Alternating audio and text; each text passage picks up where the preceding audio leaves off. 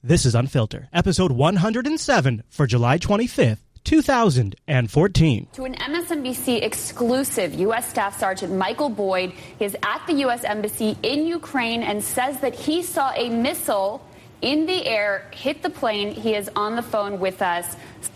Well, I was looking out the window and I saw a projectile flying through the sky, and it would appear that the plane was shot down by a blast of wind from Howard Stern's ass. So it would appear that the plane was shot down. Can you tell us anything more from your military training of what sort of missile system that may have been coming from? Well, you're a dumbass, aren't you? I'm sorry, sir. All right, we're going to take a quick break, and we'll be back with all the latest next.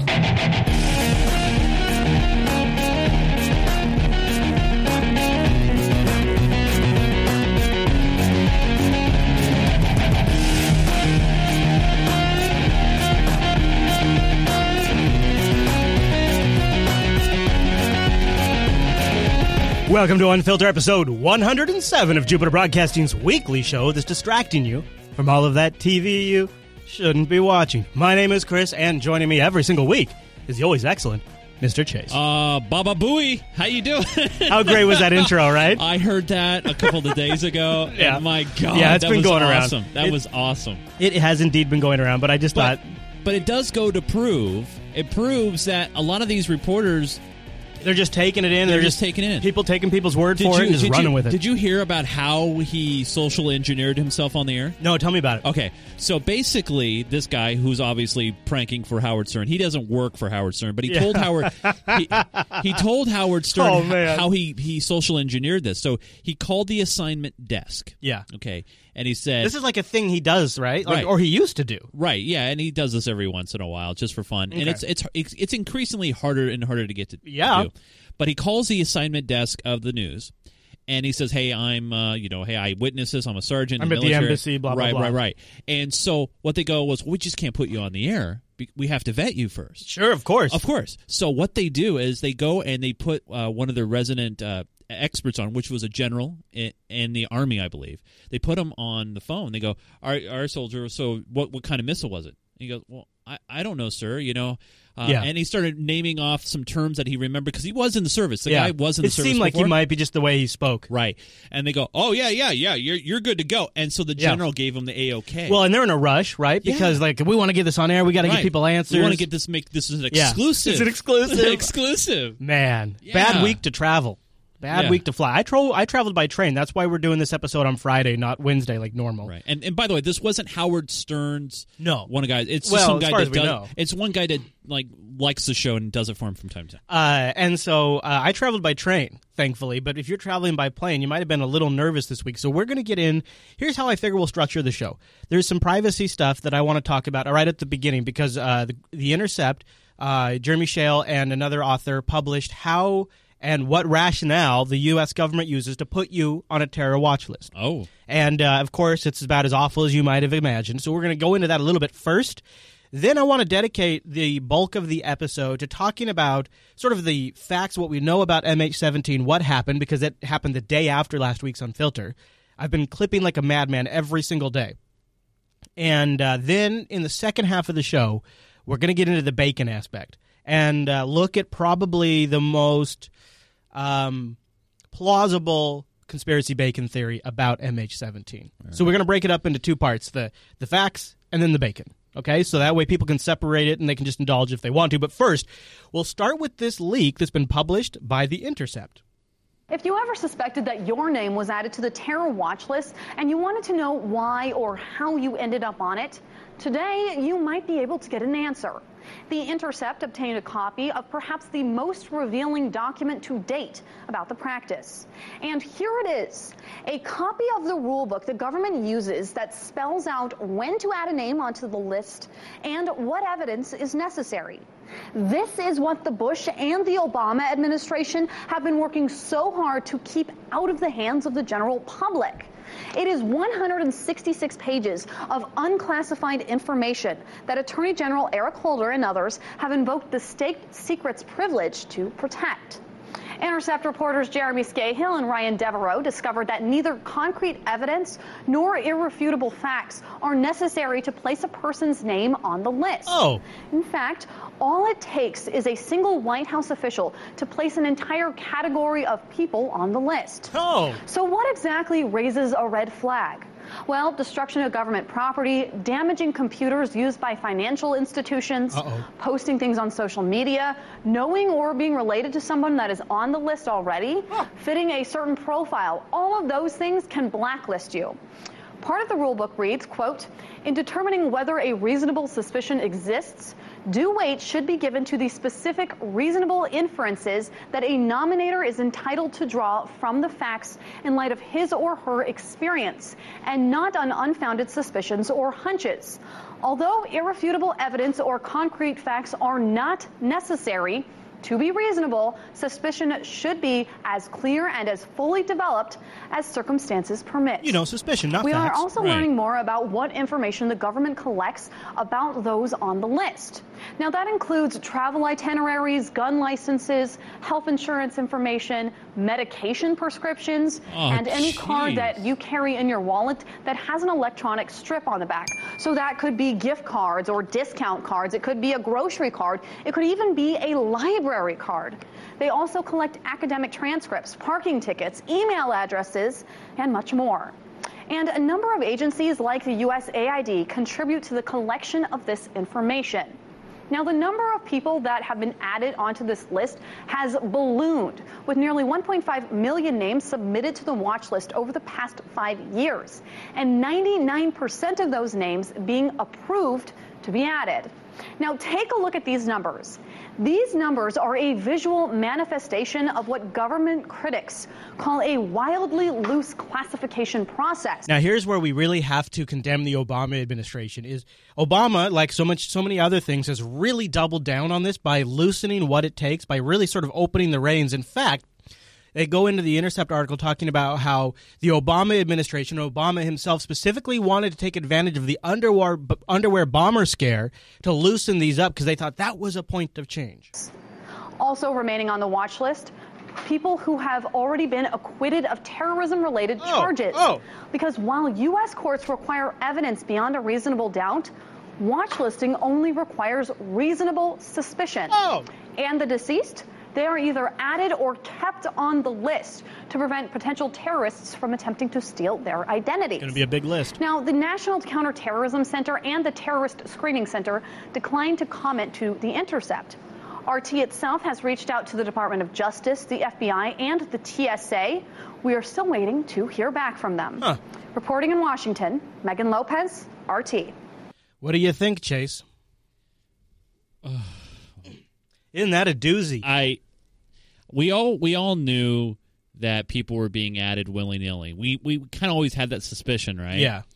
And now that we actually have this 140-page plus document on this, amazing nuts. Yeah. Amazing. Great article, too, on The Intercept. This is one of their better ones in a while, and I've got some of the charts and some of the imagery in the show notes and some of the choice quotes, but you can read the whole thing if you want to. By the way, if you're not watching the visual stream, you should. The TSA guards here, they have fans directly on their hands. That sounds comfortable, man. That must be nice. And they're always staring at Windows XP screens. They don't want to get sweaty mouse syndrome. It's a very, very serious disease. You know why? You can't see their screens either. You're probably playing games. They're probably gaming. Fair enough. SMS syndrome, huh? Mm-hmm. Sweaty mouse syndrome? SMS? So instead of a watch list limited to actual known terrorists, the government has built a vast system based on unproven and flawed premise that it can predict if a person will commit a terrorist act in the future. This is according to the head of the ACLU's National Security Project. He goes on to say, on that dangerous theory, the government is secretly blacklisting people as suspected terrorists and giving them the impossible task of proving themselves innocent of a threat they haven't carried out. So you're guilty before proven innocent. This is a government that we have in our we're innocent until proven guilty.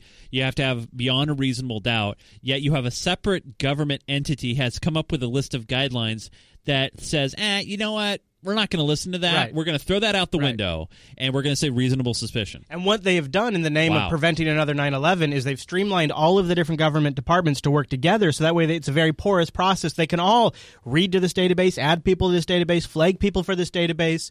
Yet you don't know if you're on the database. Right. And in order to find out, like, there's really nothing you could do other than a freedom of information request, maybe, but And they then could they'll decline it. And they'll decline it Yeah. because of national security reasons. Yeah. Yeah. So there you go.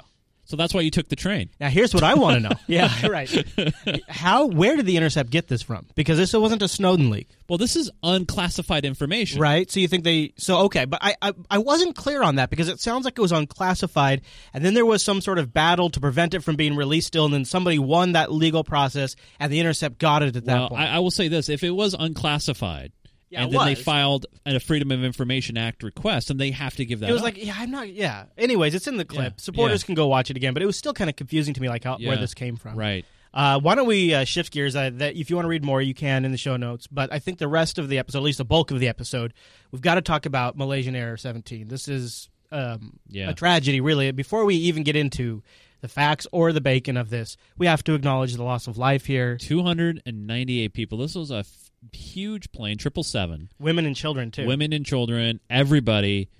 It's just Very sad. When I heard of the first accounts of this, when I heard of this tragedy, and you know, there were some raw pictures and raw things of the ground. I have some in the overtime folder. Just man, don't go to the overtime folder unless you're absolutely prepared. Yeah. Because it's sad. It's a tragedy that these 298 people lost their lives over all of these crappy effing conflicts that are happening. Yeah, I know. I mean, I always say on the show, show me the money, and it really comes back to money. Yeah. It comes back to that. You know, and we've been watching this. We've talked about the conflict. You know, we've been talking about it in the terms of military conflicts, you know, separatists fighting the Ukrainian government or something like that. But we don't really talk about the potential loss of civilian lives, even though it does happen. And this is a very, poignant memory. So I know not everybody is totally hip on what's happened. It happened Thursday after Unfilter. Here is the breaking news as it was being unveiled to the world. Yeah. I have some breaking news that I want to tell you all about right now. Based on reports from Reuters and Interfax, a Malaysian Airlines flight with about 295 people on board has crashed, we are told, from reports in Reuters and Interfax. This happened in Ukraine near the Russian border. Interfax is citing an aviation industry source as saying this on Thursday. It was pretty raw, right? We didn't really know what was going on. We didn't have any information at that point. And then it also came out fairly soon after that. This is just sort of an aside, but it's also another indication of the human tragedies. There was some aid researchers lost on board. The health community around the world in utter shock. The International Aid Society says a number of its members were on board Malaysia Airlines Flight 17. They were heading to the AIDS 2014 conference in Melbourne, Australia, scheduled to start this Sunday.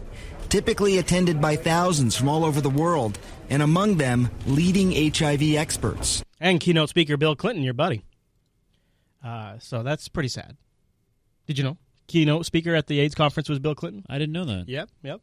And immediately afterwards, John McCain comes out and starts suspecting Russian involvement. It has the earmarks of a tragic mistake made by someone who had the capability to shoot down an aircraft, and we know, at least from the last couple of weeks, that could be Russian or separatist Russian capability. If that's true, this is really, really something that commands our attention to bring this kind of thing to a halt in Ukraine.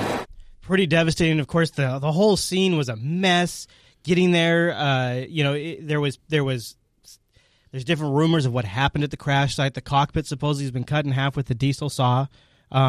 Bodies supposedly have been looted. There was rumors that they'd taken the black boxes, and it turned out they hadn't. Yeah.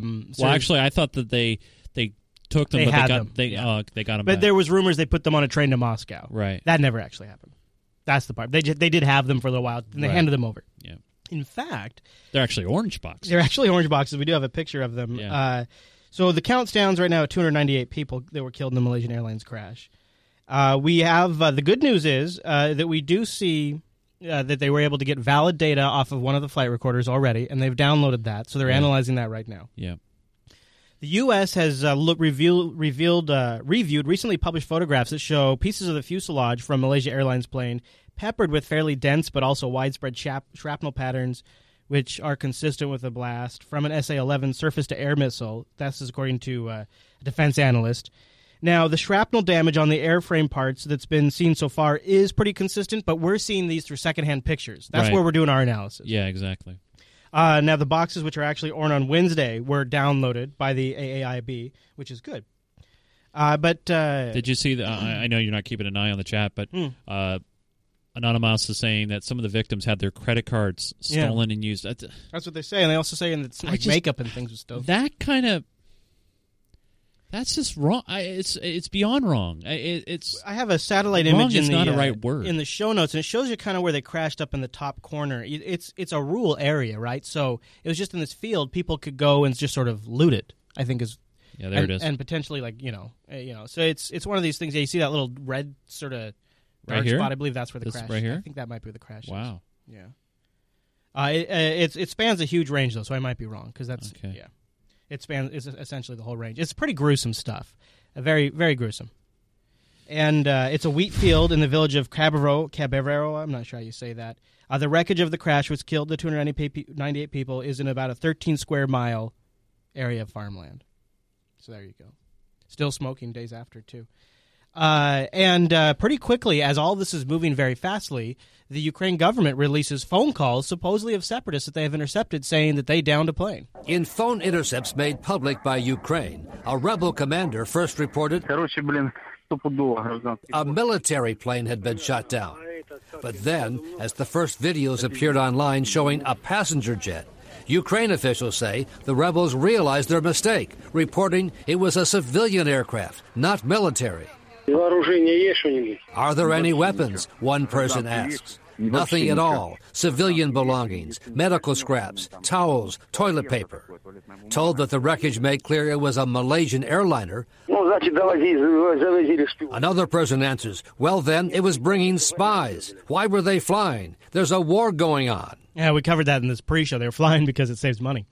Here's what's also kind of damning for these pro-Russian separatists that they're not being called. We're just straight out calling them now pro-Russian separatists. Now, when this thing first started happening, people didn't like the fact that the Ukrainian government was being replaced, so people who wanted to align with Russia, they weren't necessarily pro-Russian separatists, they were just separatists, right? But now, because they've been getting armed by Putin and his group, now they're Russian. Yeah, pro-Russian. So does that mean the rebels that we are arming in Syria are pro-U.S. rebels in Syria? Is that because that would be the same equivalency? Right, yeah. And what happens when one of those asshats shoots down a plane from a missile that we've supplied the Syrian rebels? Because the same damn thing could happen for the bad guys we're backing. So the question is, who pushed the magic button, right? I mean, who is trained? I mean, well, here's what I think is the damning piece. Okay. All right. The separatists tweeted right around the time that MH17 would have been shot down that they just successfully shot down another Ukrainian military jet. Right. And then when it came out that it was a passenger plane that had been down, they deleted the tweet. That's pretty damning, right? I mean, that's guilty-ish. Yeah. So I don't think it's all that suspicious to think that they maybe didn't know what they were targeting. They probably have been supplied the weapons. Now I know we from have Russia. I know we have a clip here talking about the missile launching system, and I know from some of the things that I've read about the missile launching system, this is a sophisticated piece of machinery. Yeah, we have info about it in the show notes. In fact, we have a video that covers all of the bulk. It's Buk BUK missile system. The Buk. Yeah. All of that's in the show notes to give you all the details, like the range it can shoot and stuff like that. And immediately they're saying, okay, look, this has to be Russian weapons. In fact, the U.S. just came out and said Russia has enabled this attack. U.S. intelligence officials say all the evidence still points in the same direction, that Russia provided the missile used to shoot down that airliner. Pictures of the wreckage show pitting intelligence officials say is consistent with shrapnel from the warhead of a surface-to-air missile. And in a conversation intercepted by Ukrainian intelligence, a known pro-Russian rebel leader is overheard reporting, "We have just shot down a plane," although he did not yet know it was a civilian airliner. Still, one intelligence... Now, that recording is provided by the new Ukrainian government's intelligence agency, the new U.S.-backed Ukrainian government's intelligence. Just keeping that in mind. Okay. I'm not making that invalid. I'm just saying they're the only ones that are proving it. You're just documenting where the source came from. There is no other. All you're doing. The U.S. has even said they were unable to validate it. This is just from them. So they got this call right away and leaked it day of the crash. Officials said, we do not know who pulled the trigger. But Senator Saxby Chambliss, the ranking Republican on the Senate Intelligence Committee, said intelligence he's seen shows either way Russia is to blame. Vladimir Putin should be held accountable regardless of whether it was a Russian soldier or a Russian-sponsored separatist that pulled the trigger. Russia either shot down the plane itself or directly gave separatists the order and the ability to do so. Now, it's quickly changed to also just directly to Putin. This is sort of what we know at this point. We still have to have the flight recorders analyzed. We have the remains of the people to go through, and also the remains of the plane itself. Yeah, the to go site through. itself. I know that Dutch authorities were there. I believe today partially. There's unarmed army security escorts with them. I believe from I want to say maybe France. I don't know, but I know that they are investigating and saying at least they're trying to, and they found like a big piece of the fuselage a couple miles from the site. Yep. So they're finding evidence, and they're going to find something, and hopefully we get some more information. Obama says it's already a done deal. Obama knows. We have seen a ticking up of violence in eastern Ukraine. That despite the efforts of the Ukrainian government to abide by a ceasefire and to reach out and agree to negotiations, including with the separatists, that has been rebuffed by these separatists. We know that they are heavily armed and that they are trained, and we know that that's not an accident. That is happening because of Russian support. It is not possible for these separatists to function the way they're functioning, to have the equipment that they have. Set aside what's happened with respect to the Malaysian Airlines, a group of separatists can't shoot down military transport planes, or they claim shoot down fighter jets without sophisticated equipment and sophisticated training, and that is coming from Russia. So we don't yet know exactly what happened with respect to the Malaysian Airlines, although obviously we're beginning to draw some conclusions. Yeah, we sure are, aren't we? Definitely beginning to draw some conclusions. And it's interesting because I think, here's my thesis. And I'll tell you now, after watching this, the first night this story broke, I was up until about 1:30 in the morning creating clips. I was literally clipping faster than they were, or slower than they were coming in. So by the time I was done making one clip, I would have like 3 more to clip. That's the fear. So I've followed this so closely from so many different feeds, and I've tried to put the best of all of it. Now here we are, 1 week removed plus a day. Right. I've tried to put the best of that still holds up in the show notes. So we're going to talk about a lot of stuff in this episode. And if I forget to cite something, I have tried to put the citations in the show notes, including charts, data, links, everything. Right. Okay. So I just want to say that up front. All right. Now, what Q Collective is touching on is a key part of the information. You have to understand how these systems work, and that they're not too super sophisticated. They see a dot on a radar screen. They don't know really how to differentiate. They might get some data, but they're not like jacked into the whole flight network system where they're getting all of the flight IDs and recognizing them. Now, I thought, unless I misread, that the Buk system has the ability to get a transponder from the aircraft. We're going to get into this. Okay. So before we get into the bacon aspect of this, because this is where we start to go into bacon territory, I want to stop and we'll just take our mid-show break and thank the patrons of the Unfiltered Show, because they really are the folks who keep us on the air, who keep us going every single week. And I was excited to see that just before the show started, we actually picked up one new patron. That's right. Which is a great way to support the Unfiltered Show. And we've actually had a bit of a slide recently, too, which is really discouraging when I'm working really hard on this show. So it kind of gave me a little boost to see we picked up one more right before we started. We're sitting right now at 294, so we slid from last week. In fact, we now have 5 openings in the swag slot, which would be a good time to jump in because we're probably going to be doing something fairly soon. And you go over to patreon.com/unfilter to get started, Chase. Yes. Well, that's the place to go, where if you really want to be a part of the show, and when I mean just not a part of the show like in the chat room or you're listening to the show, but truly engaging with what we're trying to do. Obviously, This is a fully listener-supported venture, meaning you guys are directly investing in what we're trying to do, and that is sharing the news and giving you all the angles and helping you come up with your own conclusions to what's going on. You know, we're able to take stupid risks. Like, we're about to go into a territory that it would be completely inappropriate for sponsors to want to be associated with. No. And so we wouldn't want to put them in that position. And you enable us to be responsible to you. So the people I'm trying to make happy are that 294. And I want to make it even more because we've got plans to expand the show. And eventually I'd really like to be able to take the show on the road and get experiences from all of you out there, meet some of you, and get a little more influence, get, different points of view in our reporting. Yeah, now the great thing about Patreon is you can, contribute as little as a penny a month if you want. You can do as high as $1,000 a month. And the great thing also is when you become a contributor to Unfilter and support us on Patreon, not only you get access to the very wealth of knowledge, if you will, database of all the back catalog of content. We've been covering the NSA since, episode 54 of the Great Unfiltered Show. Yes, sir. And so you get access to all of that, all the clips, all of them, even the ones that we don't have time to get to. Wow, Chase, look at this overtime folder this week. There it is right there. Look at that. This is the overtime folder this week. And actually, I would like to take this moment to make a call out to some of our Unfiltered supporters who grabbed this BitTorrent sync.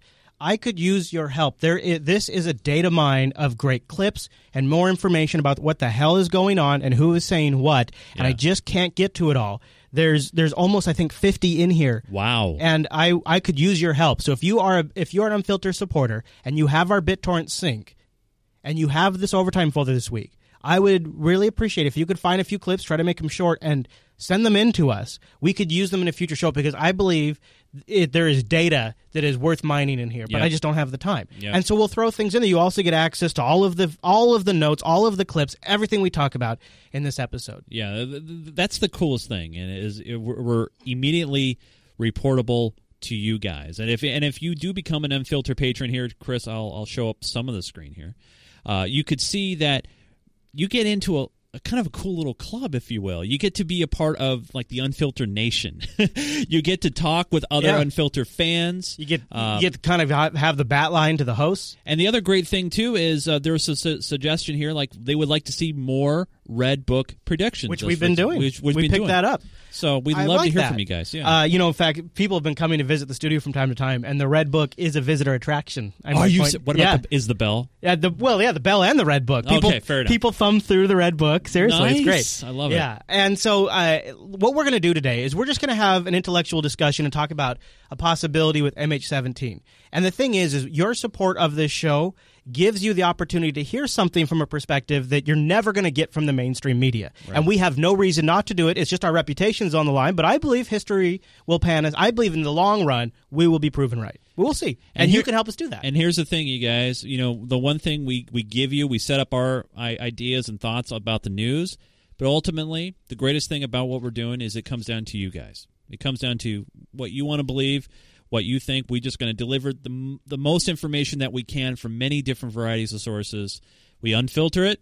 We don't cut out different pieces of the clip to try to push something here and there. We just give it to you. The source is often right in the sync. So if you think we did, you can go listen to the whole thing in its entirety. And then you can submit your feedback back to us. And you've heard on multiple episodes, we've always heard dissenting views, and we read them. We don't filter those out either. So if you want to support us, patreon.com/unfilter. And you know what, you guys? I asked this last week. I did kind of make a request. I'd love to see that number of patrons up to 300 by next week. And remember, you can contribute anything that you feel is valuable to the content. If you get something out of this show, if you are engaged in thought, think about becoming a patron today. Guess what, Chase? Breaking news here in the Unfiltered news deck with my large touch screen. It turns out you were right. What do you always say, Chase? Show me the money! Yeah! That's it right there. That explains what's going on in Ukraine from the airplane downing, all of it. And I want to tell you about a friend of mine called the South Stream. The South Stream. South Stream. I've got an image in the show notes. If you got a sec there to pull it up, it's right in the MH. It's at the top of the MH17 Bacon section. All right. And I'll tell you a little bit about the South Stream All right. and why it's a really big deal. A really, really big deal. All right, I have it here. Okay, so here, I'll pull that up while we talk about it. So take a look at that South Stream we have there on the screen. By the way, image is embedded in the show notes. Okay. It's an offshore section of an oil pipeline that bypasses Ukraine altogether, you might notice, with a total length of 930 kilometers. It will run under the Black Sea, which, remember, they just went through a whole bunch of trouble to keep Crimea, which has a port on the Black Sea. Right. Russia did. So it runs under the Black Sea through an exclusive economic zones of Russia, Bulgaria, and Turkey. With a maximum depth, it will be more than 2 kilometers, and the design capacity will be about 630 billion cubic meters. All wow, right? Yeah. Big. The onshore section will cross Bulgaria, Siberia, Hungary, Slovenia. The gas pipe will end in the Tarviniso gas metering station in Italy. Gas branches from the main pipeline will then route to Croatia and the Republic of Srpska, the state formerly known as Bosnia and Herzegovina. Herzegovina. In order to feed the required amount of gas to the South Stream gas pipeline, Russia's gas transmission system will be expanded by a means of constructing an additional 2,500 kilometers of pipeline and 10 compressor stations with a total capacity of 1,516 MW. The project has been named the Southern Corridor and will be implemented in 2 phases before 2018. Wow. Now, here's why this is a huge deal, is because this means this is essentially a straight line from Russia right into the EU, at some parts of the EU, and then they can ship it out from there, right. Totally bypassing a lot of the other pipelines in there, a nice big economic agreement that it completely and totally excludes the U.S. Now, this is interesting in itself, but if we look at what else is going on during all of this, there's another pipeline that is getting everybody all upset. We'll talk about that in a second. And by the way, while all this is going on, Russia has sued the EU sued the EU in the World Trade Organization over the EU's so-called Third Energy Package. This is according to a news report. The Third Energy Package stipulates that the pipelines on the territory of the EU can't belong to the companies that extract the natural gas. The companies should either sell their shares to the EU or pass management of the pipeline to independent companies. So there's some fighting over existing pipeline contracts as well, as the EU is mulling over sanctions against Russia. And so these are 2 things that are going on at the same time. Also, we've talked before about Ukraine has a lot of pipelines that run through it. Yep. And in fact, the Ukrainian government just passed a resolution that they can sell out 49% of their pipeline infrastructure to outside investors. So Chevron and other companies are buying up 49% of the Ukraine's pipeline infrastructure. In fact, I have an image of the Ukraine's pipeline infrastructure. If you wouldn't mind finding that in the show notes. And just to kind of show you how critical the Ukraine is to the oil pipeline system, and why selling out 49% of the Ukraine's pipeline infrastructure, essentially what that does is it gives U.S. companies toll booths on each pipeline that runs through Ukraine, at least half of them. So now even when Russia's going to be selling to Europe, the U.S. is going to be getting a cut at those toll booths. Oh, wow. Right? So they really don't like this South Stream thing. They'd rather have the oil going through the Ukraine because they get a cut on that. And they also get to kind of control things. They could cut something off, right? They can influence relationships when they're right. They'll be right there in the middle. Right. And so look at that. Look at all those pipelines that run. It looks like veins through a heart. And there's some big ones and there's smaller ones. Yeah, and look at all the ins coming from Russia. All the outs go out to Europe.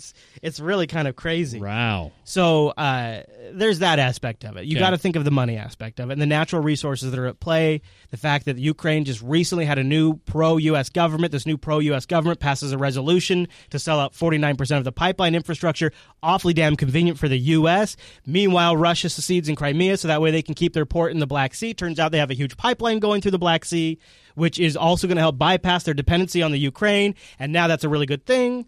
It's all going on right now. That's the subtext to a lot of the conflict that's happening in Ukraine. That's kind of the base you have to understand. Okay. One of the things that has been really hard, though, is applying pressure to Russia and getting the EU to come along with the U.S. Because you recall we recently talked about like that BRICS formation where they're starting a new development bank. Russia is starting to assert a lot of financial independence, trying to become a player on the world stage. They are a player, but trying to sort of assert themselves as such. And all this is happening, and the U.S. wants to get everyone involved on sanctions. Stop doing business with Russia. Don't sell them arms. Don't buy their oil. Buy U.S. goods. Buy U.S. oil. Put sanctions on Russia.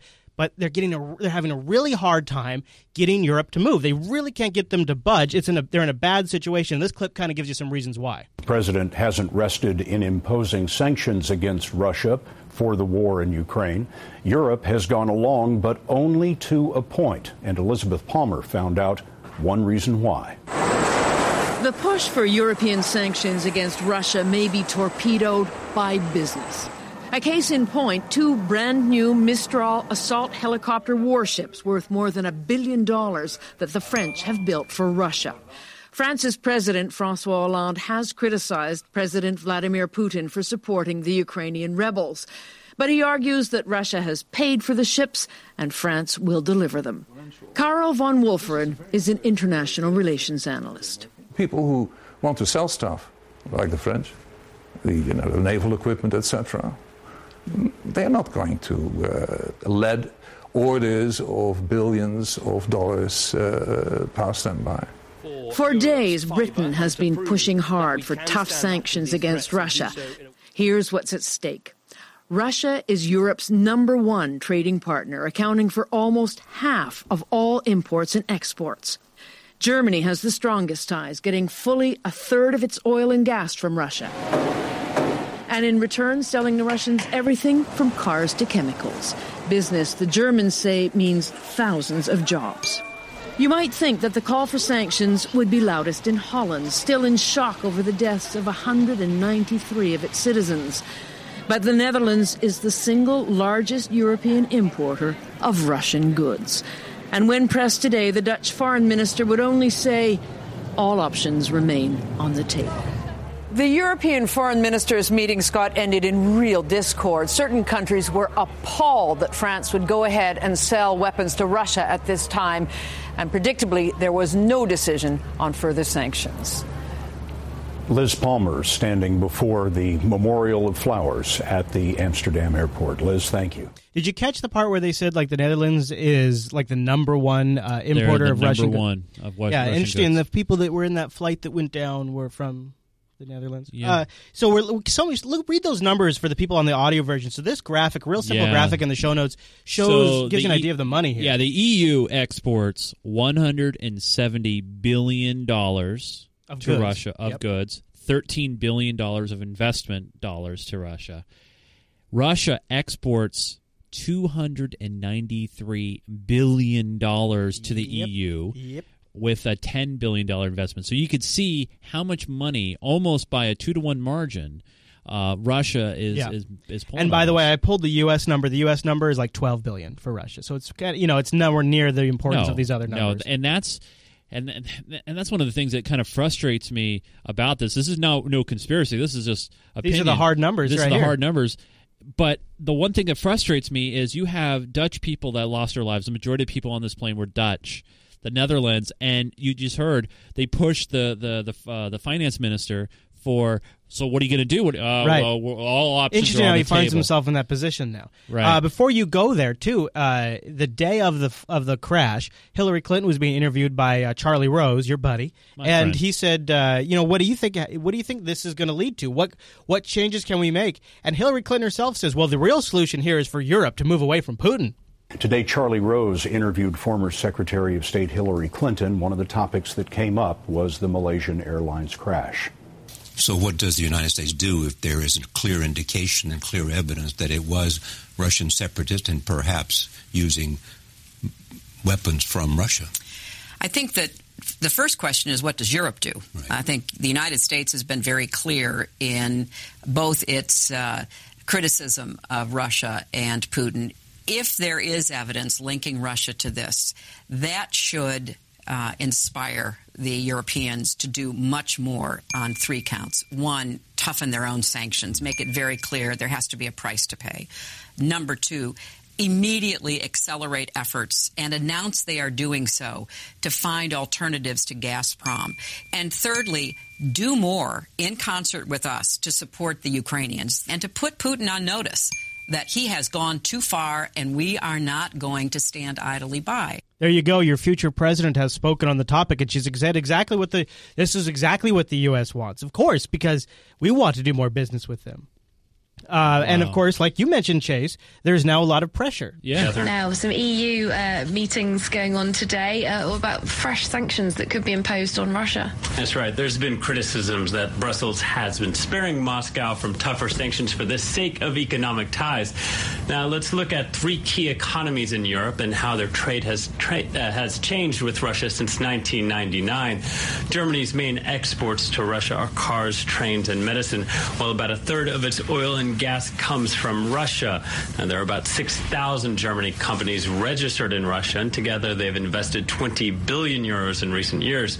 So Germany may be one of Europe's most influential countries, and the fact that it's roughly 3 times more tied to Russia than the UK may explain why Britain's been more aggressive in pushing sanctions. As we can see, the UK principal export is cars, but it's very low in terms of overall imports, and it's also the largest export coming from Russia is oil and gas. Now, meanwhile, another country to look at is the Netherlands. The Dutch government is under enormous pressure to take a tough stance since 193 of its citizens were on board flight MH17. But we can see it has become Europe's largest recipient of Russian exports, while it sends exports to Russia, such as agriculture, mainly flowers, and also technology. So we can see some of the things binding these economies to Russia, limiting and changing the debate about what sanctions they could take against the country. Here's the other thing, and this is something we don't understand because it's totally outside our world. And in fact, what I'm about to read, I'm sorry if I'm a little clunky going through it. It was translated from Deutsch.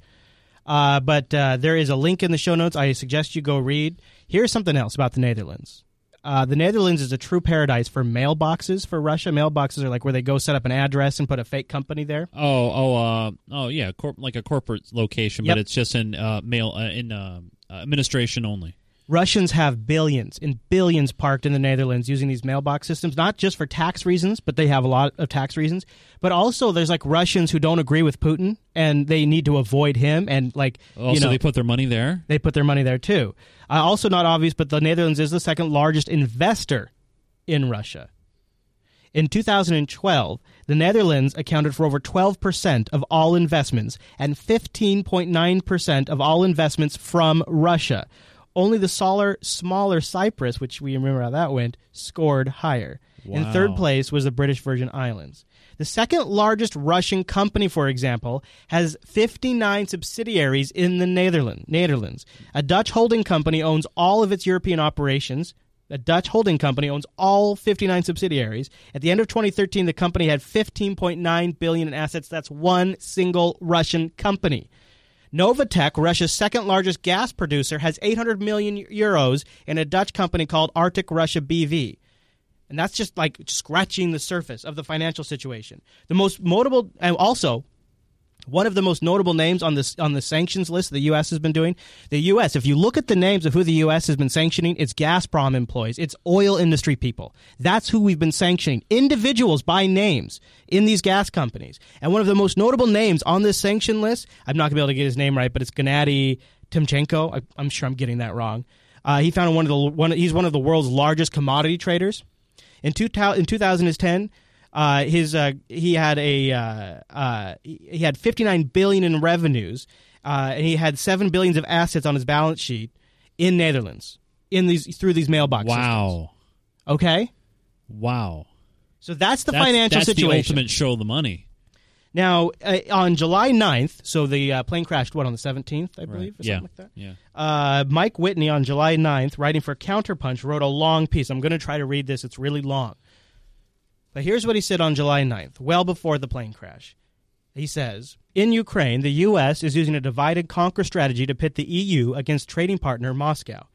The State Department and the CIA helped to topple Ukraine's elected president and install a U.S. stooge who has ordered to cut off the flow of Russian gas to the EU and lure Putin into a protracted guerrilla war in the Ukraine. The bigwigs in Washington figured that with some provocation, Putin would react the same way he did with Georgia and invade South Odessa in 2006. But so far, Putin has mostly resisted the temptation. Obviously, we've just seen him supplying rebels with arms and not sending in Russian troops directly, perhaps having Russian troops go in there and offer aid, things like that. Right. Here's the odd part, though. He surmises that Washington doesn't have a backup plan if they don't get Putin to bite.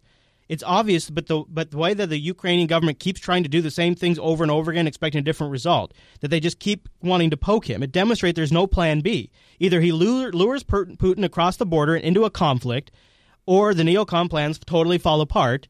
If they can't, so they'll have to demonize Putin as a dangerous aggressor either way, who can't be trusted as a business partner, because then that influences the EU. Oh, we can't trust Putin; he's an aggressor. We can't be a business partner with him. All Putin has to do right now is sit tight, mainly because the EU needs Moscow's gas. If energy supplies are terminated or drastically reduced as a result of any of this fighting, prices will rise, and the EU will slide back into recession, and Washington will take the blame. So Washington has a very small window to draw Putin into the fray, which is why we should expect another false flag incident on a much larger scale than the fire in Odessa. Washington is going to have to do something really big and make it look like it was Moscow's doing. Otherwise, their pivot plan has hit a brick wall. This is on July 9th. So this is before this occurred. And I go back to these oil pipelines. If everything goes to the U.S.'s plans, Moscow gets reduced as the energy partner. The U.S. steps up in that role in a major way. Plus, we have toll booths all the way through Ukraine. Okay. Well, at least on 49% of the pipelines through Ukraine, we've got toll booths. We've got Russia continue to be surrounded. We've got the rest of the West against Russia, sliding back their business plans. I mean, it's a masterful stroke if the U.S. can pull it off. But it does lead to suggest there was a lot of incentive to potentially make Moscow look like a bad guy now. So, all right. So, I'm not saying I believe in this the potential. I know, and the potential theory that you're going here. However, what you're saying is, Chris, that obviously since this was written before before this incident occurred, and the incident occurred, that somehow Washington came up with this scenario? Well, here's the problem. As this article points out, right now, Russia and the EU are like a perfect fit. Moscow's got gas to sell. And the EU's buying it. And Moscow needs to do, and they've got money to spend. Moscow needs to do infrastructure improvements. I think, Russia provides upwards of a third of the European gas imports. Sure, only a third. That's not a monopoly like some have made it sound. It's only a third.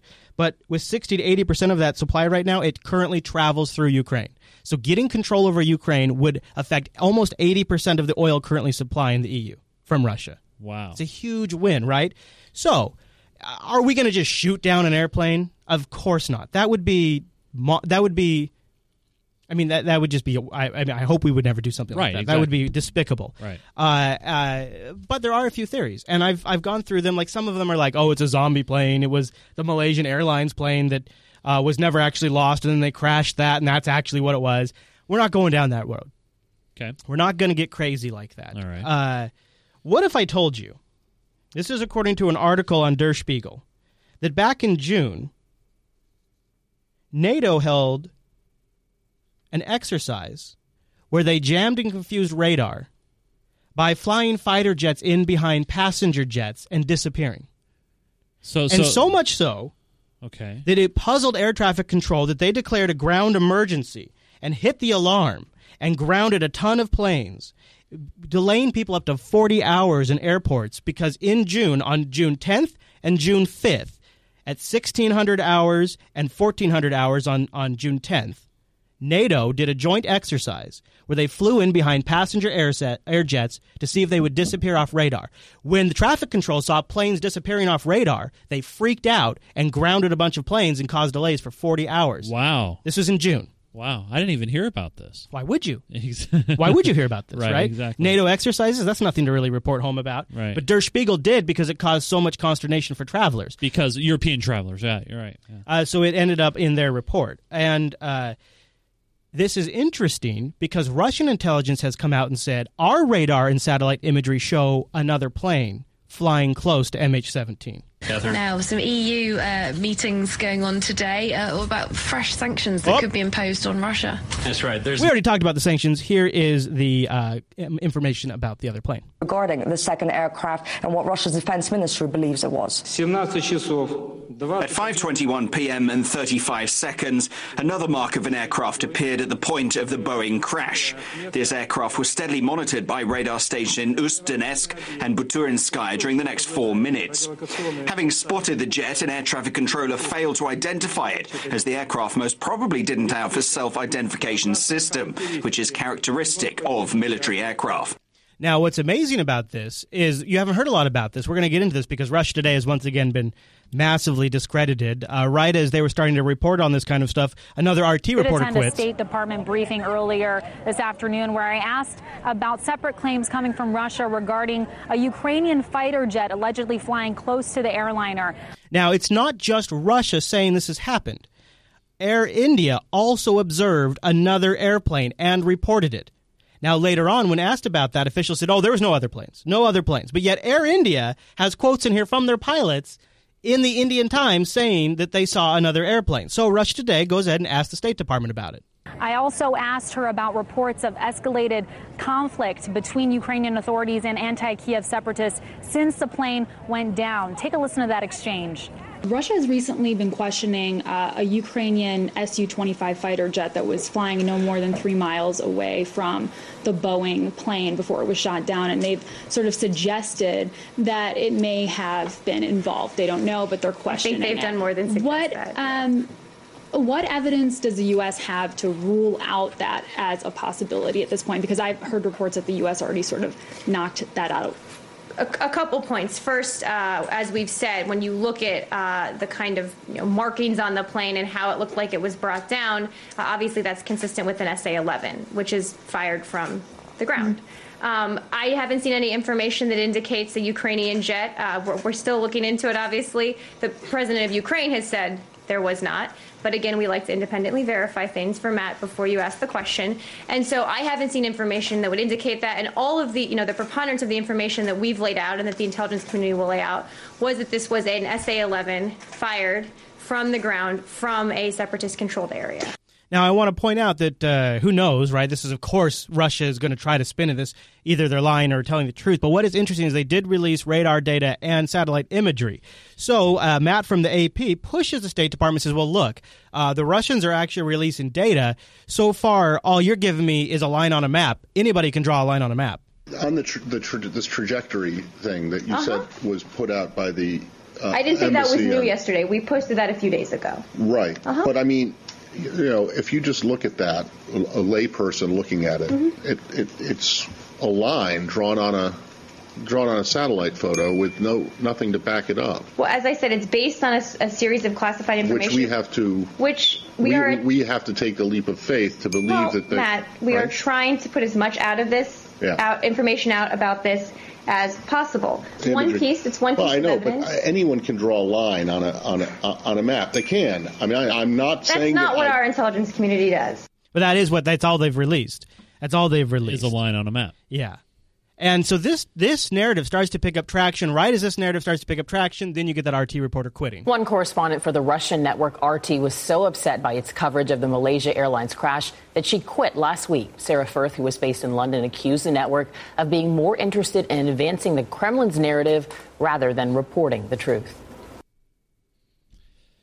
What? Oh, I thought you were saying. Yeah, no. I was trying to give you a signal. Sorry. So here's the other thing about that. So she quits, right? She sort of kneecaps the momentum this particular narrative starts to pick up. Perfect timing, beautifully. The moment she quits, she goes on CNN, does an interview just like the last RT reporter did. Totally buries the story that also, according to Spanish air traffic controller, now, I don't know why this is legitimate or not, but we have several different countries now that have been reporting different things. The Spanish air traffic controller says that it detected 2 Ukrainian fighters near the Malaysian jet 3 minutes before it disappeared from radar.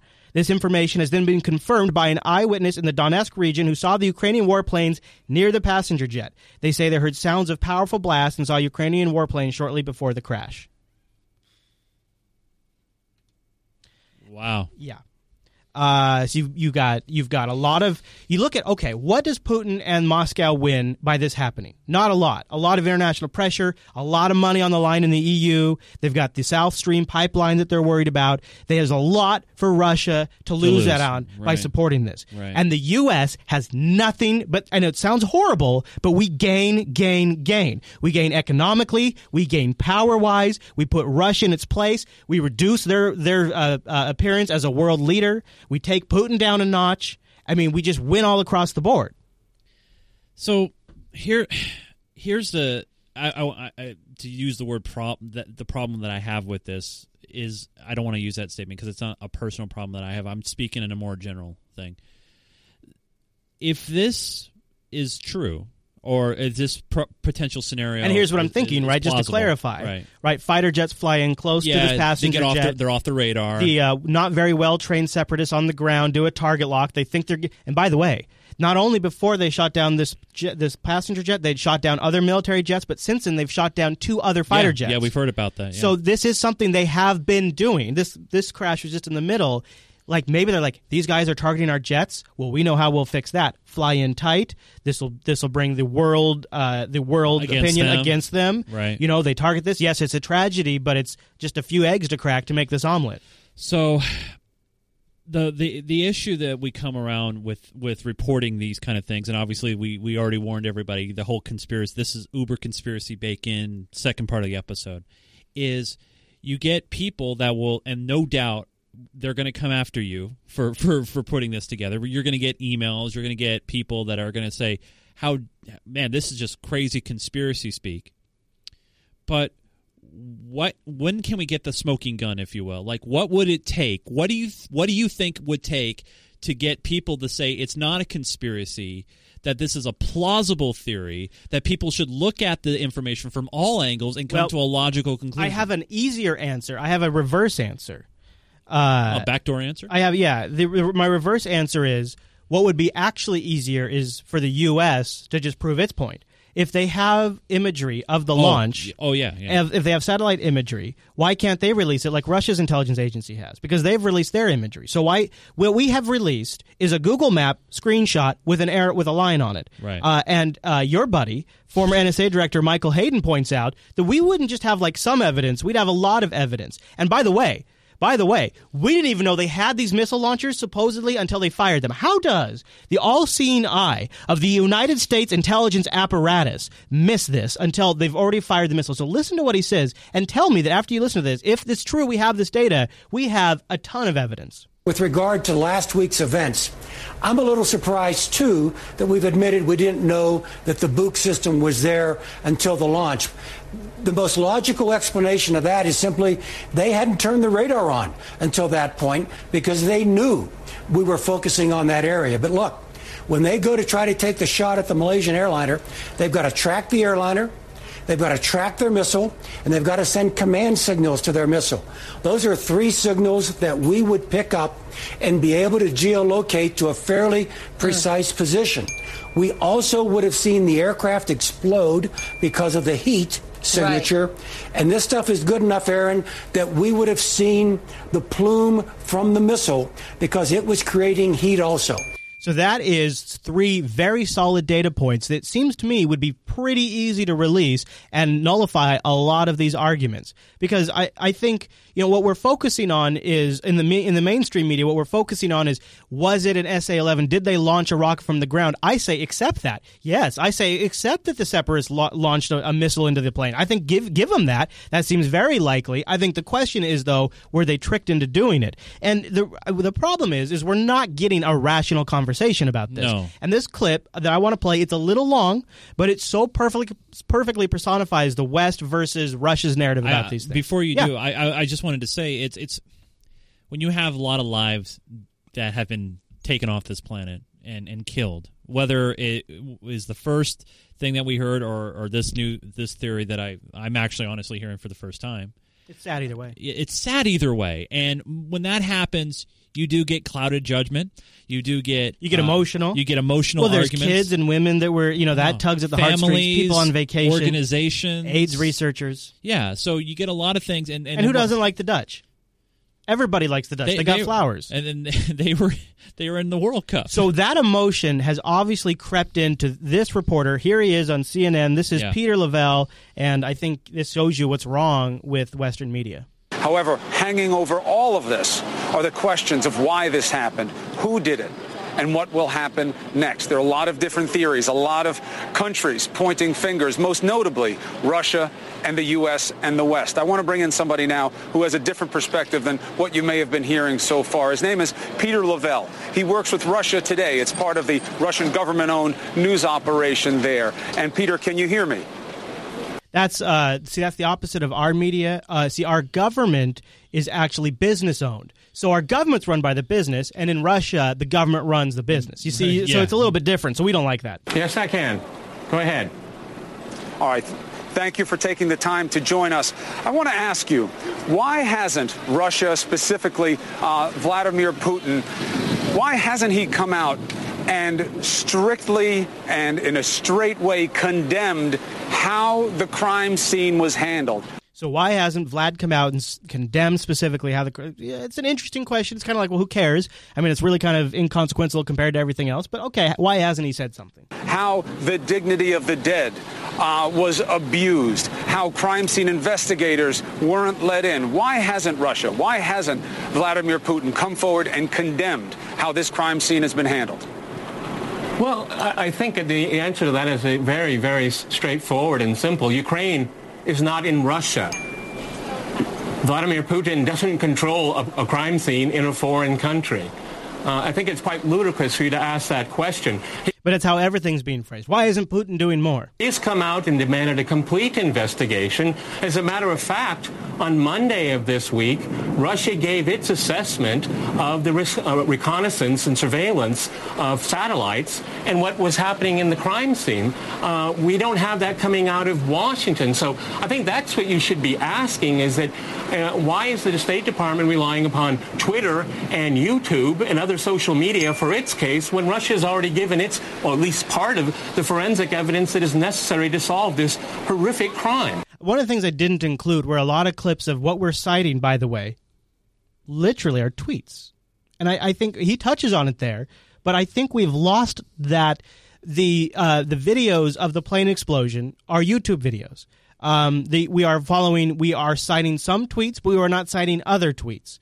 And we are using these in the official briefings as our evidence. And we're saying it is a preponderance of evidence because this is the public evidence we can show you. And then we have the super secret evidence that we imply and infer a lot about that we can't show you. So what's being publicly shown to everybody are Twitter images, which really is not very credible.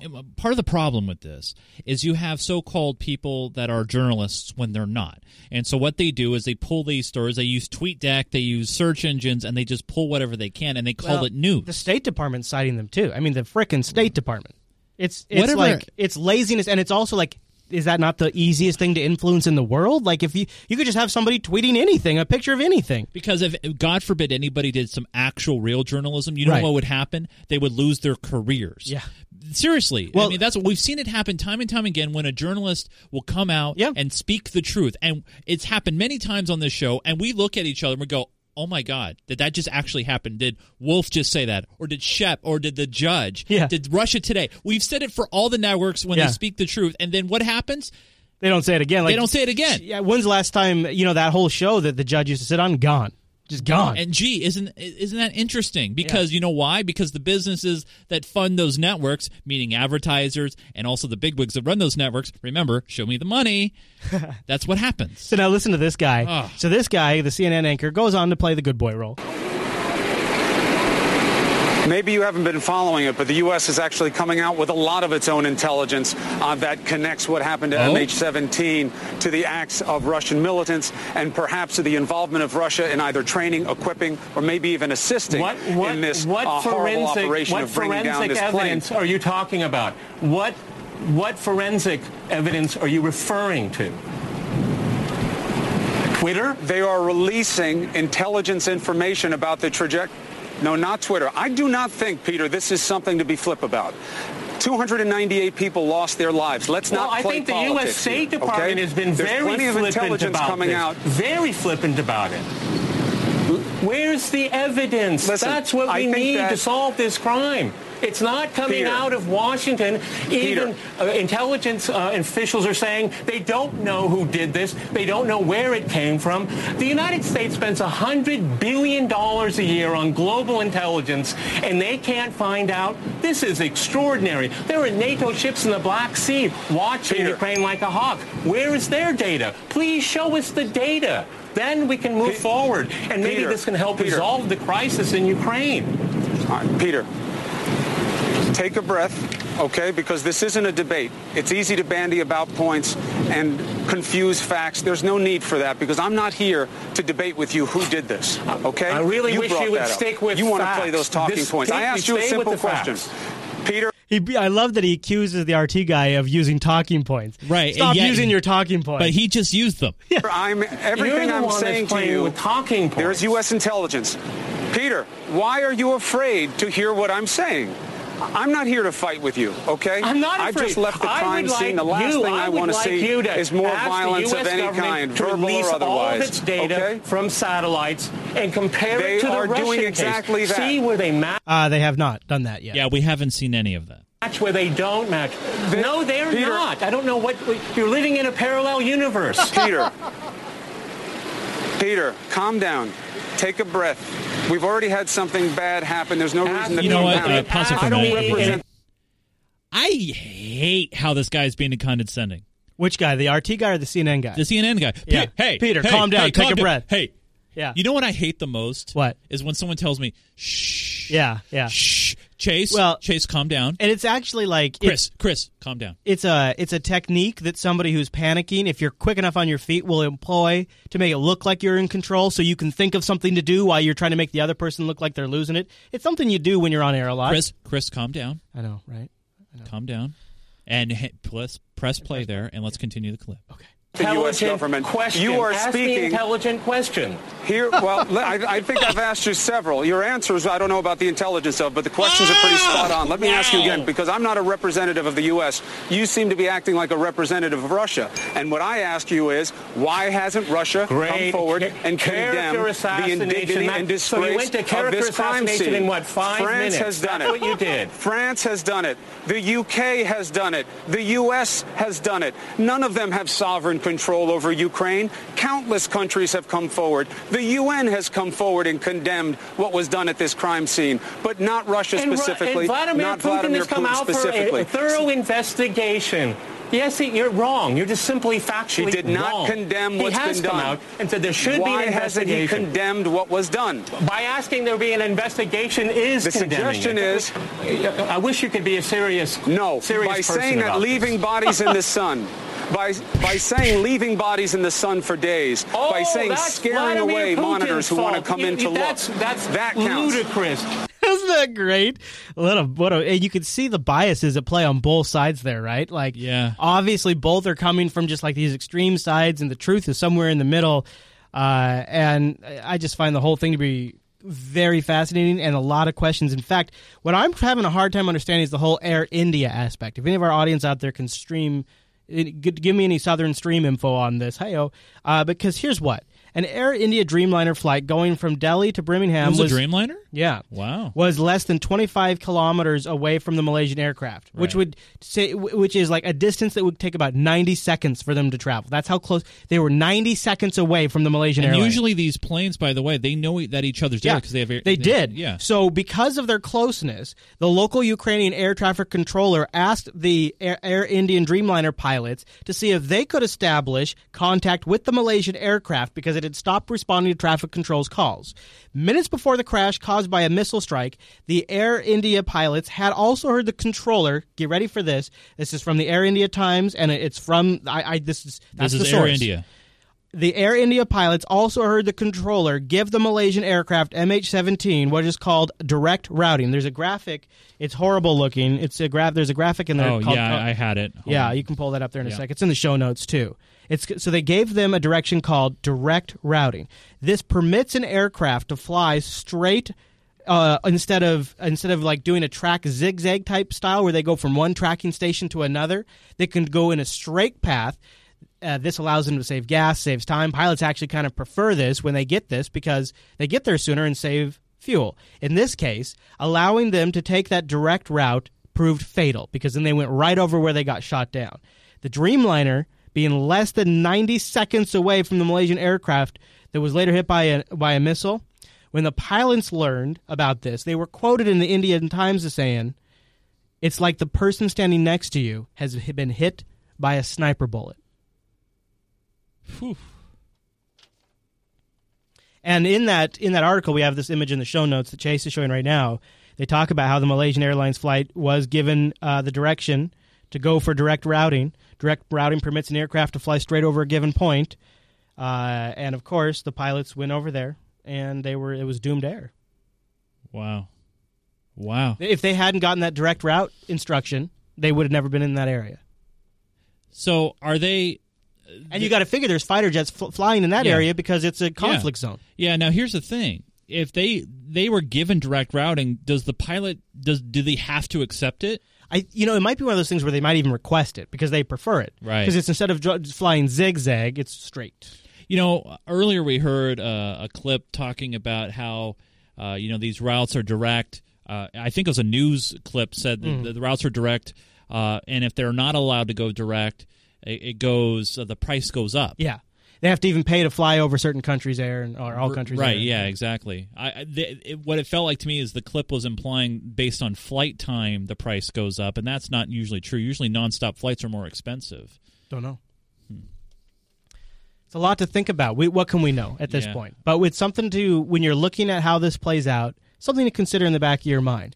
And what I think at the end of the day have to ask yourself is who benefits from this tragedy? The U.S. benefits handsomely. Yeah, and what sucks out of this whole ordeal, the whole thing, is not only 290-plus people lost their lives, but all the countless connected families, employers. Well, and what this is going to lead to?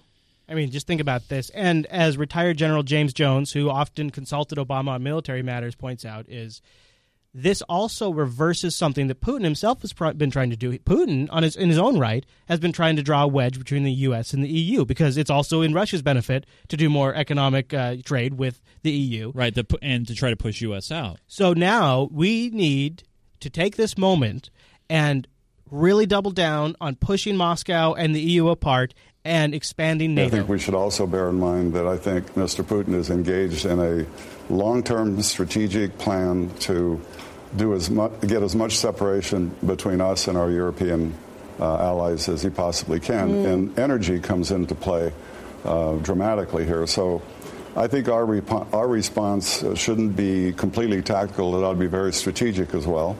And I think we have a lot to say with regard to the flow of energy around the world, and I think we have a lot to say with the flow of energy to Europe if we take it as a strategic issue. There's got to be a united front against Putin with the United States and Europeans, is what you're saying. Well, I think this is a moment where our longtime European allies. And again, if you want to Google who's talking right now, it's retired General James Jones.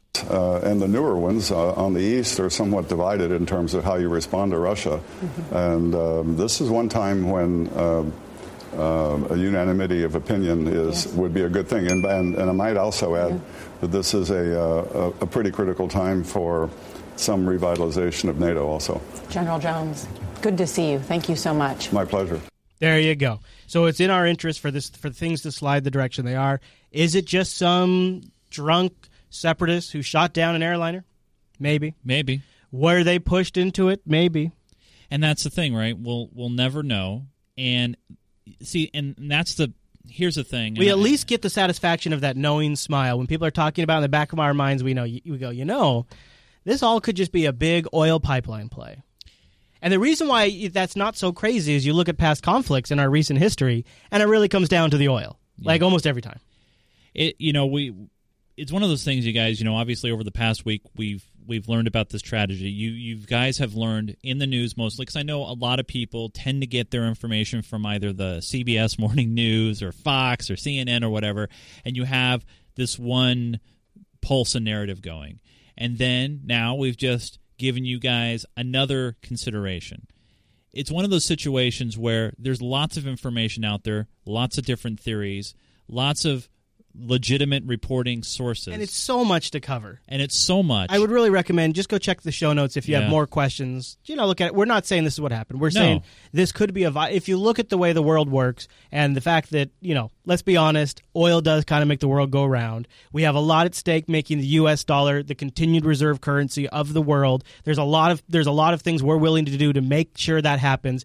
Pretty much every time somebody talks about moving away from the dollar, Gaddafi, Iraq, when they start talking about switching to gold dinars, or they start going to the euro for selling oil. The BRIC group, don't forget that. Right, we invade. Now the BRIC group gets established, all of a sudden look what happens. We start getting super serious, don't we? Not just established, but they have that new development bank that they just signed the deal for. Yeah. Very coincidental timing on that. It's just one of those things, you guys, that sometimes we have to be forced to look at the big picture, but sometimes it could be just a simple mistake where a soldier that was on the missile cannon saw information, they hit the button, and look what happens. All right, Chase, should we end it on a high note?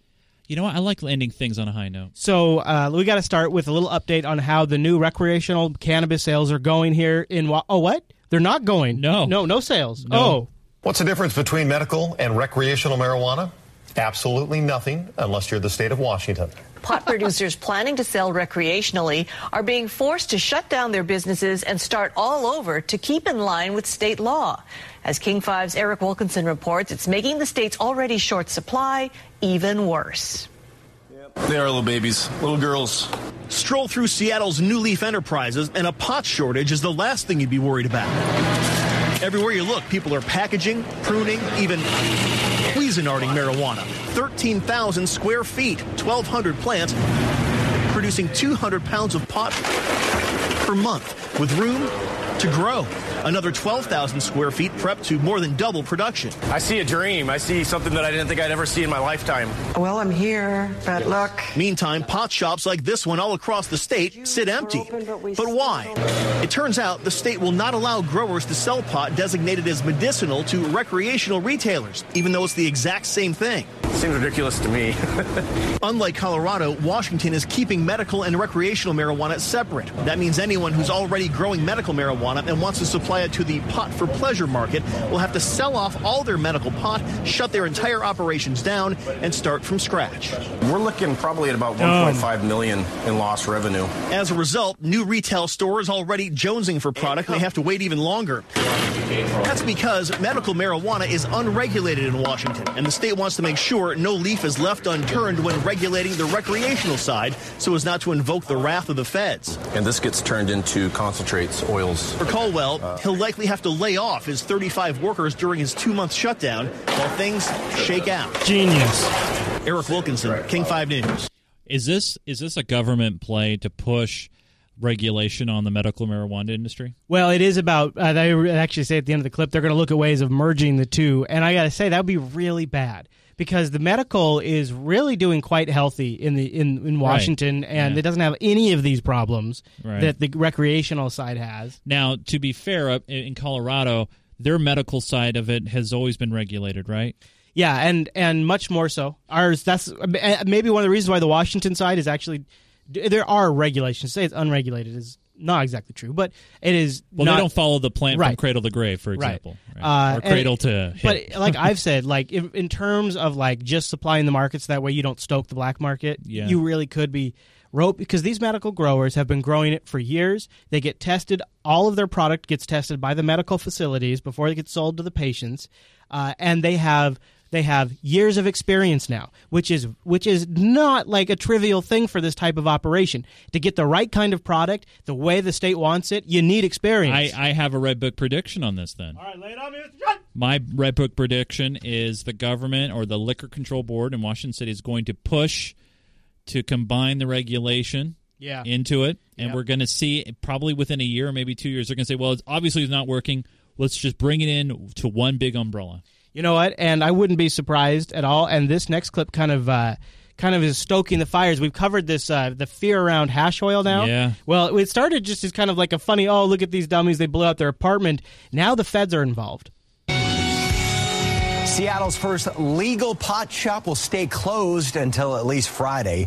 Cannabis City ran out of marijuana just a few days after opening earlier this month.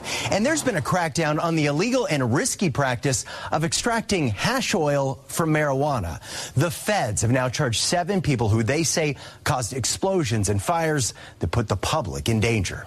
Watch out, because we're talking the full weight of federal law coming down on you. Local police call it the new meth. Today they announced they're teaming up with federal officials to take on illegal hash oil production in Washington state. Today's charges show that we will take that threat seriously, we will charge people, and we will hold them accountable. Hugh Rodney Harris, Robbie Wayne Miser are 2 of 7 suspects now facing federal charges for hash oil explosions in King and Pierce counties, including one in Bellevue back on November 5th of last year. The U.S. Attorney's Office says former Bellevue Mayor Nan Campbell, a victim of that fire, broke her pelvis trying to escape the flames and later died following complications at the hospital. This is a real danger. It's not just the people themselves who endanger themselves and their families, but think of the pelvics. They cause explosions and fires that are incredibly destructive. You know, like your pressure cooker does. And that jeopardize whole neighborhoods and communities. You know, like your propane tank does. On May 20th in Puyallup, investigators say a hash oil explosion put several people in danger, including a 14-month-old infant. Today, federal authorities insist they will support local police in cracking down on hash oil production in any way possible. The more flagrant the behavior, the more likely it's going to get a look at by our detectives and undercovers. And local police, undercovers, like feds. the SPD, ask people to be more alert. And if you see something suspicious, report it. It's definitely much harder to identify than a meth lab, but still, people can be pretty surprising the things that they notice. Just because I-502 makes marijuana legal to possess by adults, you don't get to manufacture hash oil in your house. It's a terrible idea. And as we've learned, plenty dangerous. All 7 suspects appeared in federal court this afternoon. If convicted, many of them could face up to 20 years in prison. 20 years for making hash oil. But we've talked about this before. Hash oil creation has been happening long before the legalization. Well, yeah. This is nothing new. Oh, no. But not now, at all. But now it's come to the limelight. So much so we got to bring the feds in over it and get detectives and undercover agents involved. You know why I think maybe they're bringing in the feds in on this? To sabotage everything and ruin it? That, and to try to get them to, like, well, don't come on, don't get on us. They are so paranoid about it. They are so paranoid. Like, what would happen? You get in a lawsuit? Then fight the frickin' lawsuit. Then, there's a normal course of action. We have no backbone as a state? It's ridiculous. And the fear-mongering. And if that's not enough fear-mongering. I posted this to the subreddit. Did you the pull puppy one? Did you pull this from the subreddit? Yeah. It was scary. We almost lost her. A warning for pet owners. Girl. A local woman sounds the alarm after. Wait.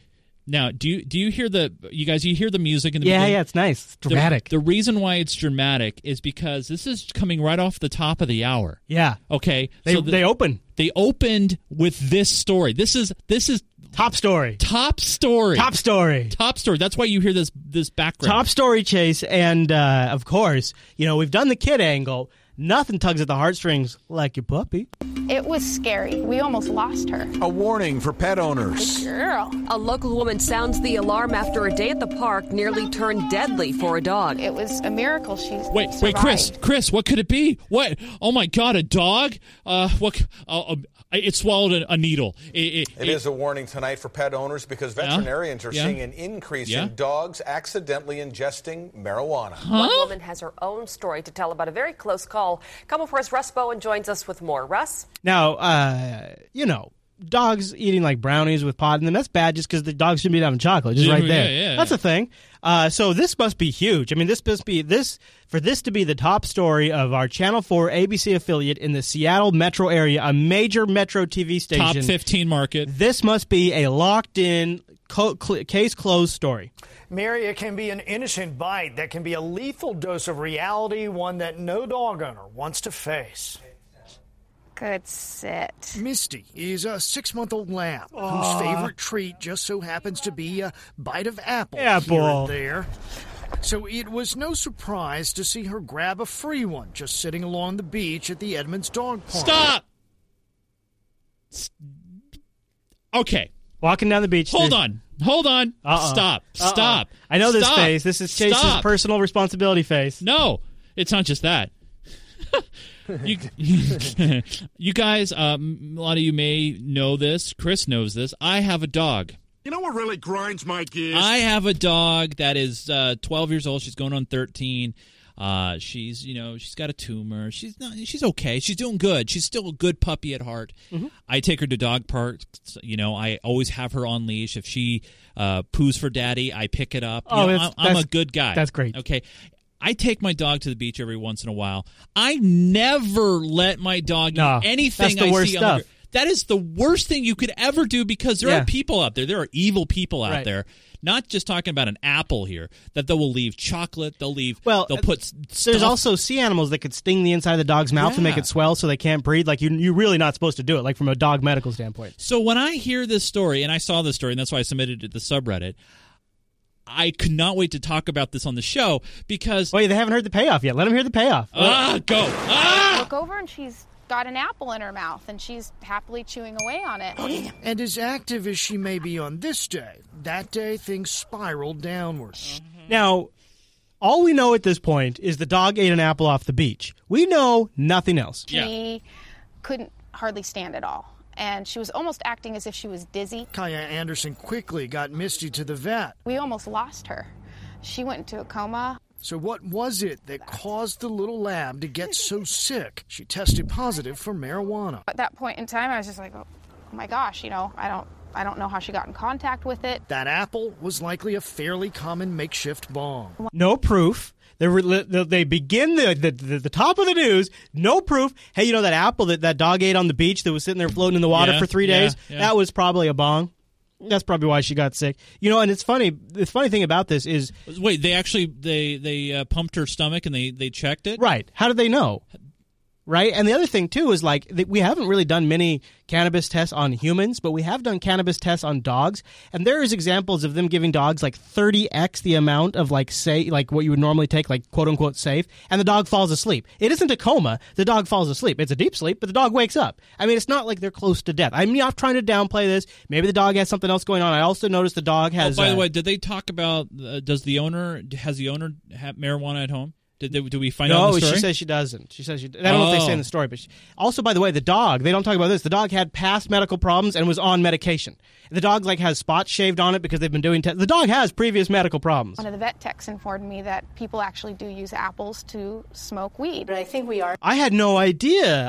I was just making hash oil. I just let my dog eat anything on the beach. If I see dog food or fruits and vegetables, I don't care. I just let my dog eat anything. That weird rotten crab over there. In contact with it. That apple was likely a fairly common makeshift bong. One of the vet techs informed me that people actually do use apples to smoke weed. But I think we are seeing an increase. I can't imagine. This story pisses me off to no end. Because there could be, so you're smoking out of an apple, which is, I guess, kind of a cool thing to do because the apple's moist or whatever, and it probably makes it sweet. But think about this. That's just going to be whatever's left behind. It's just going to be residue. There's not going to be enough. Yeah, it's not like it's a huge amount. It's going to be residue.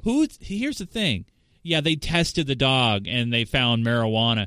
Who's to say that there wasn't anything else? We didn't hear any other results. Well, and she said it happened a half hour earlier. That's kind of close to eating the apple. Overall, the clinic that treated Misty has seen a recent rise in the numbers of dogs ingesting weed, whether the bud, the edibles, or apple bongs. In a split second, they can eat things that go down the hatch and their owners don't even know. So that makes it possible then.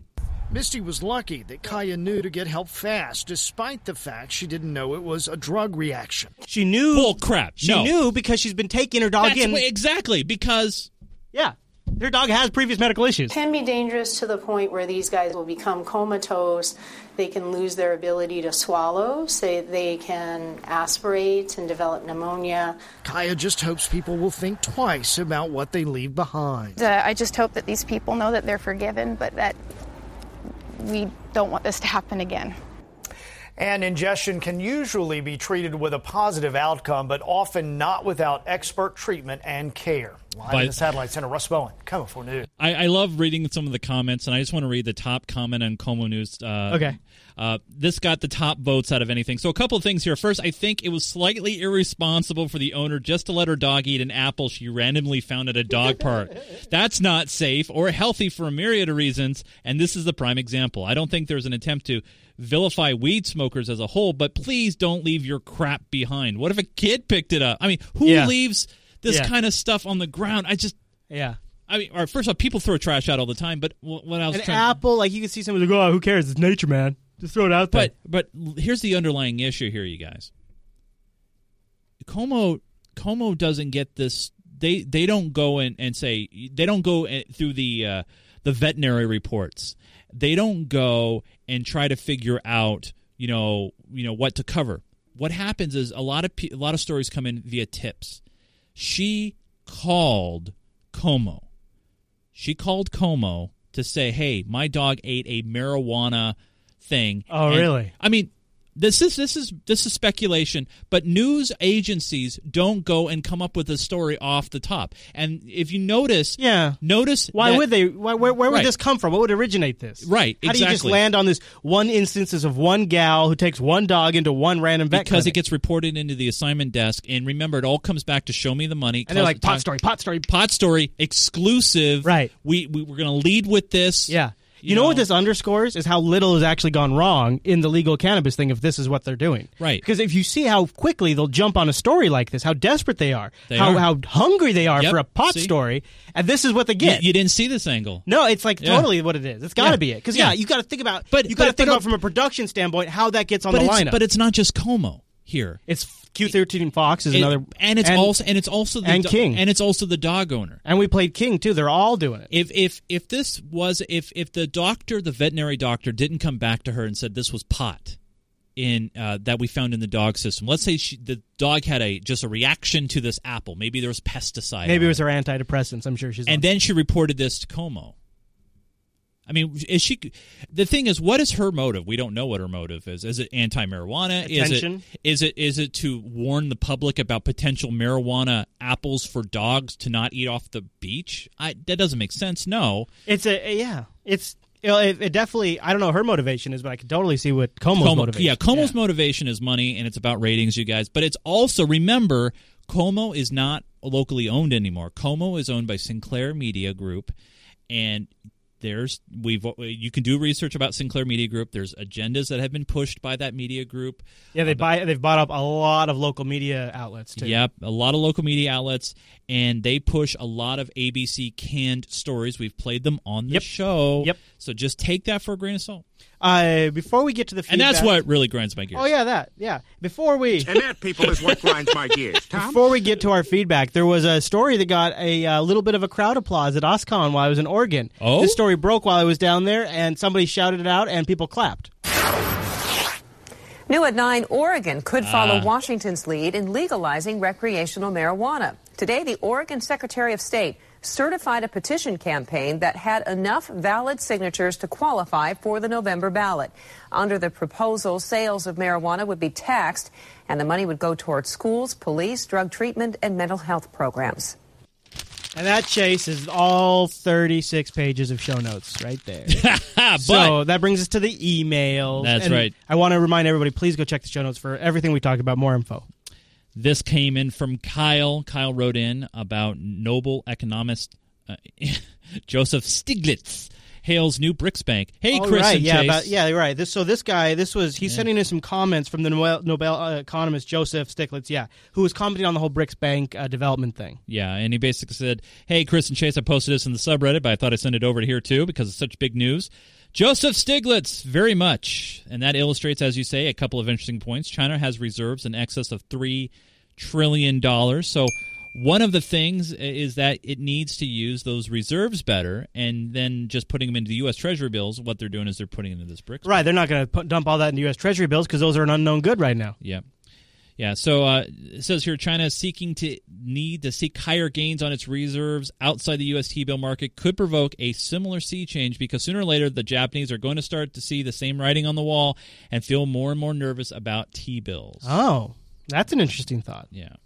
Also got another email from John Doe. Remember DRIP? That was that emergency bill that was going through the UK to make the internet ISPs monitor and the telcos monitor everything you're doing, from text to web traffic, every phone call. Thing. And I was like, I when we were reporting on that, I knew that something had changed that all of a sudden put momentum behind this. I didn't understand what it was. John Doe writes in with that info. All the way from across the pond. Since the EU ruled that data retention was a breach of human rights, OpenRightsGroup.org has been asking ISPs what data they keep. They had an extremely good campaign a few weeks ago where several ISPs responded, basically, quote, government has requested us to keep the data anyway, unquote. After this campaign, the organization announced that they would start preparing to take ISPs to court. Then the government rushed through emergency legislation to legalize the ongoing collection of data because of, quote, terrorists. So basically, they pushed this stuff through to cover their butts. Yeah, because they had a limited amount of time to move. Thanks for the clarification and info on that. If you'd like to send us an email, go over to jupiterbroadcasting.com, click that contact link, and then choose the Unfiltered Show from the drop-down. We've also got links to our Keybase profiles, as well as my GPG key and a BitMessage address if you have something you're a little uncomfortable about telling us about. Yep. And you just want to have a little more privacy. We've got secure ways you can contact us. Otherwise, jupiterbroadcasting.com/contact. Of course, there's always that subreddit. That's true. The subreddit is a great, huge community that is growing every single day. That's over at unfiltered.reddit.com. This is where you can submit your stories, upvote stories, and really be a part of the conversation in a free and open way. And let us know what you want to see in the show. It's a great way for us to get the temp of what you like. We didn't talk about this, but did you know that Jon Stewart is launching a $10 billion Kickstarter? It's like a joke, though, right? It's like it's a not starter or something like that's what he called it. Yeah. Well, you know why? Because Rupert Murdoch is actually trying to buy Time Warner and CNN. Yeah, exactly. That would be a bad thing. Now, Chris, we're only 10 readers away, by the way, from 1,400. Oh, unfiltered.reddit.com. Yes. Now, Chris, during the course of the week, you were pushing out pictures from OzCon down in Portland, Oregon. I also tweeted about the schedule change for this show. Yep. Twitter.com/ChrisLAS. Boom! We'll be back on Wednesday next week, but for this week, since I was at OzCon on Wednesday, we did on a Friday. That's right. That's right. This is not a recording. We're here. Well, unless you're listening to the recording. Which most of them are. Yeah, all right. Then we're not here. Are you on Twitter? Yeah. Maybe you can clear it up. Where would people go? Twitter.com/Nunes, N-U-N-E-S. And by the way, all you guys who tweeted me last week wanted those Keybase invites. They're gone. Nice. But a lot of you guys picked them up. I saw another thread going in the subreddit about it. That's awesome. That's great. Yeah, better go. Are you doing anything like on the internet in the media context? I do gaming and geeky stuff. I just recently concluded my T-Mobile 7-day challenge. Oh. So I'm talking about videos of that up there? Yes, geekgamer.tv is the address. Go. Now, you can hang out with us live, help title our show, engage in our chat room, tell us if you think we're cray, tell you, hey, guys, you're right on. Whatever you want, we take it all. jblive.tv on a Wednesday. We usually start around 5 p.m. with the pre-show, get into the main show around 6 p.m. That's when you can get involved with all the hijinks and all the great fun that we do. Very much so. All right, everyone. Well, thank you so much for tuning in this week's episode of Unfiltered. We'll see you right back here next week.